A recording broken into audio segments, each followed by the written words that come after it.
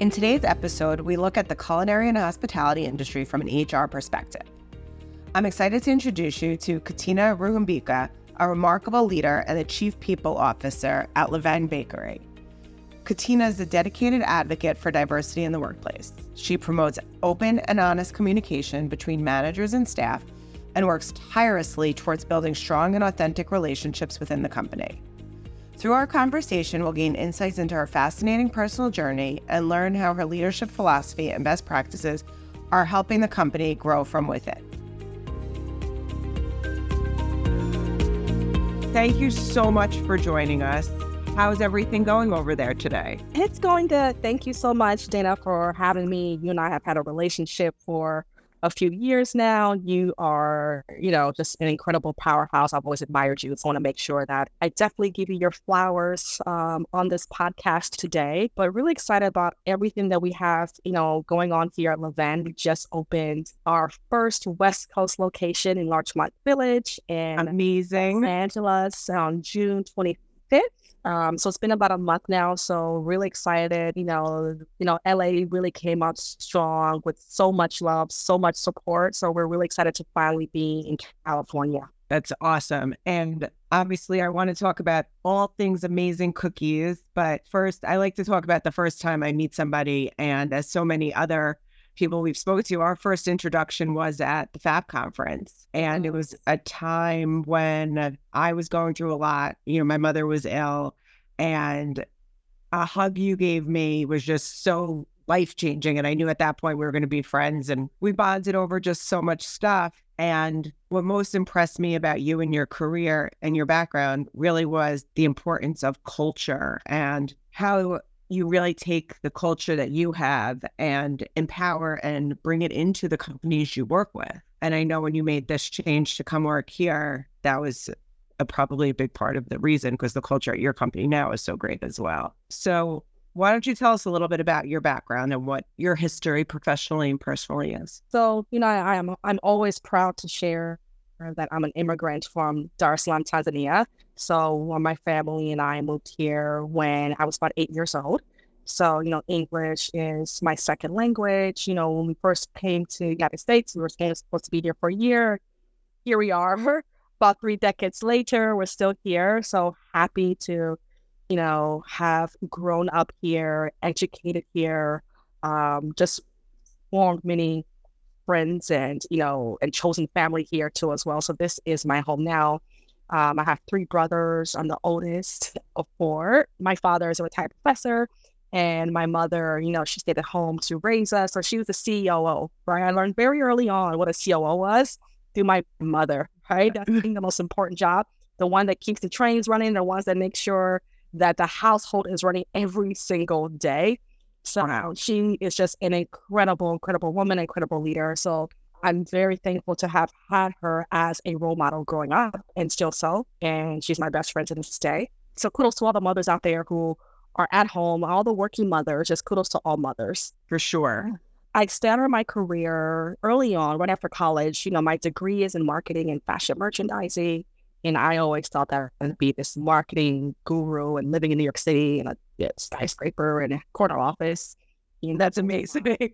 Wild dreams, from Georgia, at 21, 22 years old. Well, then reality set in. I was like, oh, you actually have to kind of work your way out. It's not just handed to you like you see on TV. Around the time I graduated from college, we didn't have, there was a recession and there weren't that many jobs. So I actually, just by chance, fell into third-party recruiting. That's working with a staffing agency. It was an agency that always helped me out in Athens, Georgia, where my parents reside. Whenever I was on school breaks, holidays, or the summer, they would always place me on just odd jobs like filing, papers somewhere, answering phones at the doctor's office back before, people had cell phones.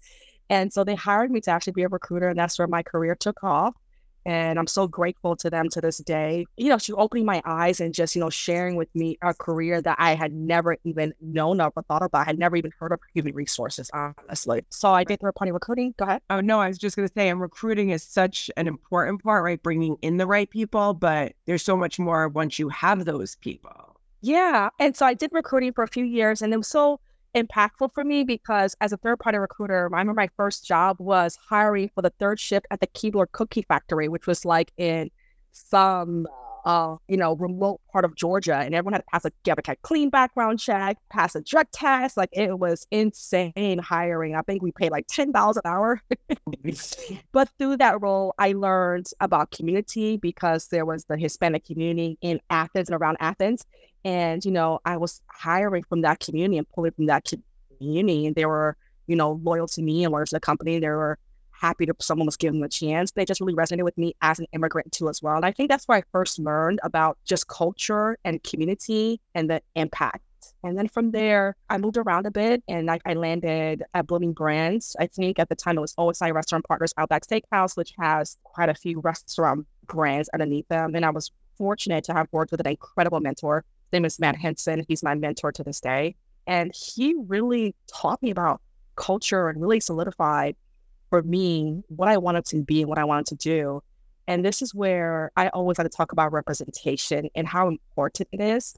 Throughout my whole career to that time, I had never seen anyone that looked like me, meaning a Black person in a position of real influence and leadership or at the C-suite. And here he was, this tall African-American man from Mississippi with a very strong Southern drawl who was like in HR. I hear him talking as you're talking. Yes, I'm telling you, for this almost $5 billion organization, I was like, oh my God. And I was like, how did you get here? He told me his story. He's like, do you want to do this? I was like, eh. And he said, you'll get there one day. Trust me. He said, hard work, perseverance, you got to be resilient and network and know the right people and build solid relationships. So he really taught me the importance of building relationships, believing in yourself, and advocacy too as well. And worked with him for 7 years, took a leap of faith, moved to New York. I've been in New York now for 10 years. New York was supposed to be a layover for me, going to Europe. It was like, okay, it's going to be a 1-year layover, a long connection. That's what they'd all say. And then we're all stuck. I'm telling you. And then next thing you know, it's like, okay, you didn't get to enjoy it your first. You're like, let me give it one more try. Second year, then third year, then here I am a decade later. I haven't lived anywhere else longer than New York. So I guess I'm a New Yorker, typically. Sort of. Yeah, why not? Exactly. And so, I've had the pleasure and of working with, really great companies in New York, being exposed to fine dining, being exposed to just a different level of hospitality. I love what we do in our industry, taking care of guests, taking care of customers. And I also love what my role does too as well, which is taking care of our internal guests and our internal customers. And those are our employees. We think about the level of expectation that we have for our team members or our employees to take care of guests. Well, we internally, I believe in the same ethos that we as employees need to take care of our frontline workers, right? Our back of house employees, because they're the ones that are on the front lines every single day, on their feet, 8, 10, 12 hours a day, making sure that guests are taken care of. And with that comes the culture piece. How do we show up to work and how do we support our employees? How do we make sure that they're taken care of? How do we make sure they have the resources that they need? And so that's something that I truly started to, I think, lean into a few years ago. I was maybe about 8 years ago, just the importance of that and just always showing up as my true authentic self at work because it empowers our employees to do the same as well. Right. And I definitely, authenticity, and we've spoken about this on a few of the other podcasts, right? The more authentic you are and the more giving you are with who your true self, the more you're going to get from your employees to be them. And that communication is priceless. What are some of the things you've done to help instill this culture in the companies you worked at? Because again, as you look at where you've had your career, you see a shift in culture. You see, and it goes from the top down, I know, and being at the top. What are some of the things you're doing to help create this really happy, healthy work environment?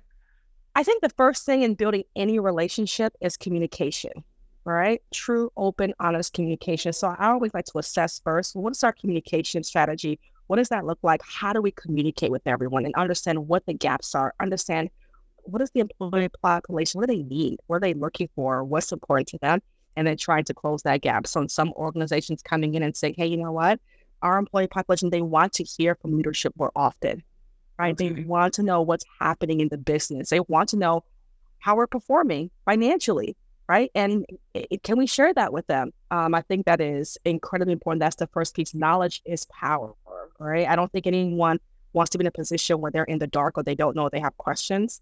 And my rule of thumb is I always tell all of our employees, ask me anything. There isn't a silly question.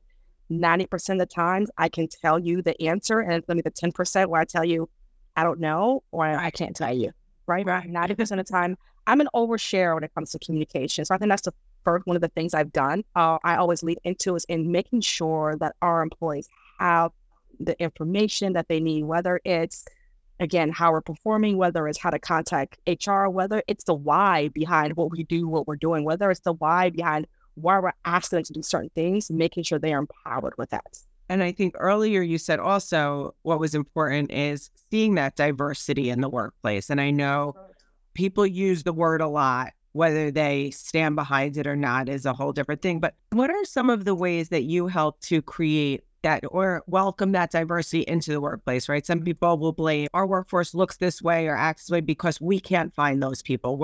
What could people listening do if who want to authentically go out and diversify a workplace? What are some things you've done and seen success with? One thing I learned very early on from Matt Henson was you have to model the behavior that you're asking everyone to demonstrate. You have to demonstrate it for everyone. So what that means is when I come into a business, the first thing I do is I model that within my department.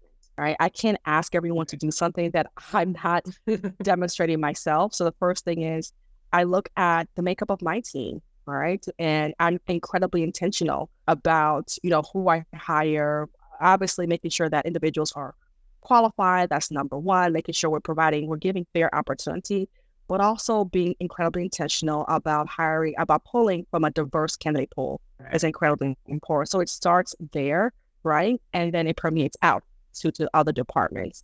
I think part of, from a diversity standpoint, celebrating other cultures too as well internally. And, whether it's a public holiday or not, if we have that employee representation, that makeup within our organization, well, how do we celebrate them? And it's not just me sitting in my office and saying, well, we're going to do this for Diwali. No, well, leaning into that community and asking them, well, how was the best way to recognize this and bring it into our business? Yes. Right. I appreciate that comment. I think everything you're doing is amazing. Is there anything else you want to tell our listeners? I know we're kind of getting close on time. So anything else that someone listening, you want them to take away from this conversation? Yeah, I think, your audience is mostly, leaders in the business. Yes. What I always tell everyone is pay it forward. Pay it forward. What's that mean is, I think about the mentors I've had and who've allowed me to come to where I am today, who've encouraged me, who've cleared paths for me. And now it's my duty, it's my calling to do that for other individuals as well. And for me, particularly for women, right?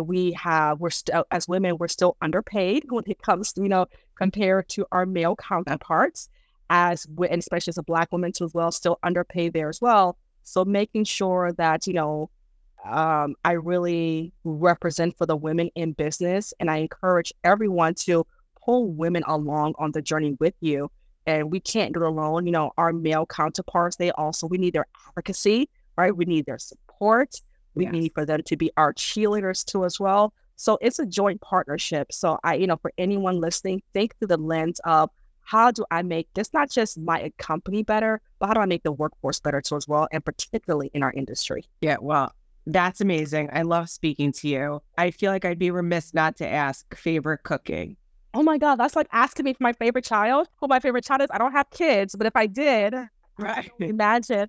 It really depends on the day. I mean, there are days where I'm feeling a little snazzy, so I may have on a chocolate chip. There are days where, I love our lemon bread too as well. So it's amazing. I will tell you, you kind of stole my answer. The lemon loaf is my go-to in Wainscott after Barry's boot camp. I work out just to eat the lemon cake. I tell everyone it's one of our best kept secrets. Like I love that we're a cookie brand and we make these amazing cookies. But we also have some other goodies too as well. So I always encourage everyone to go off course a little bit. Try something different. Diversify your breakfast treats. Girl, get a cookie and something else. Treat yourself. Awesome. Well, again, I love speaking to you. I can't wait to see you soon and run into you probably in some random bar where we've just recognized each other's voices. Love you. Thank you so much. Thank you. I'll speak to you soon. Bye-bye. Thank you for tuning in to another episode of Dana Delivers. I hope you enjoyed this episode. I want to encourage you to follow us on Apple Podcasts, Spotify, or wherever you get your podcasts. And share it with your friends, colleagues, and anyone else who could benefit from it. We have great conversations with top leaders in the restaurant, franchise, and hospitality space, where they offer their knowledge and expertise and give us valuable insight into these industries. If you have any questions or observations you'd like to share with me, please reach out at dana.zukovsky@aprio.com or visit our website at aprio.com to learn more about all the different ways Aprio can help your business. Thanks for tuning in, and I look forward to delivering more valuable content soon.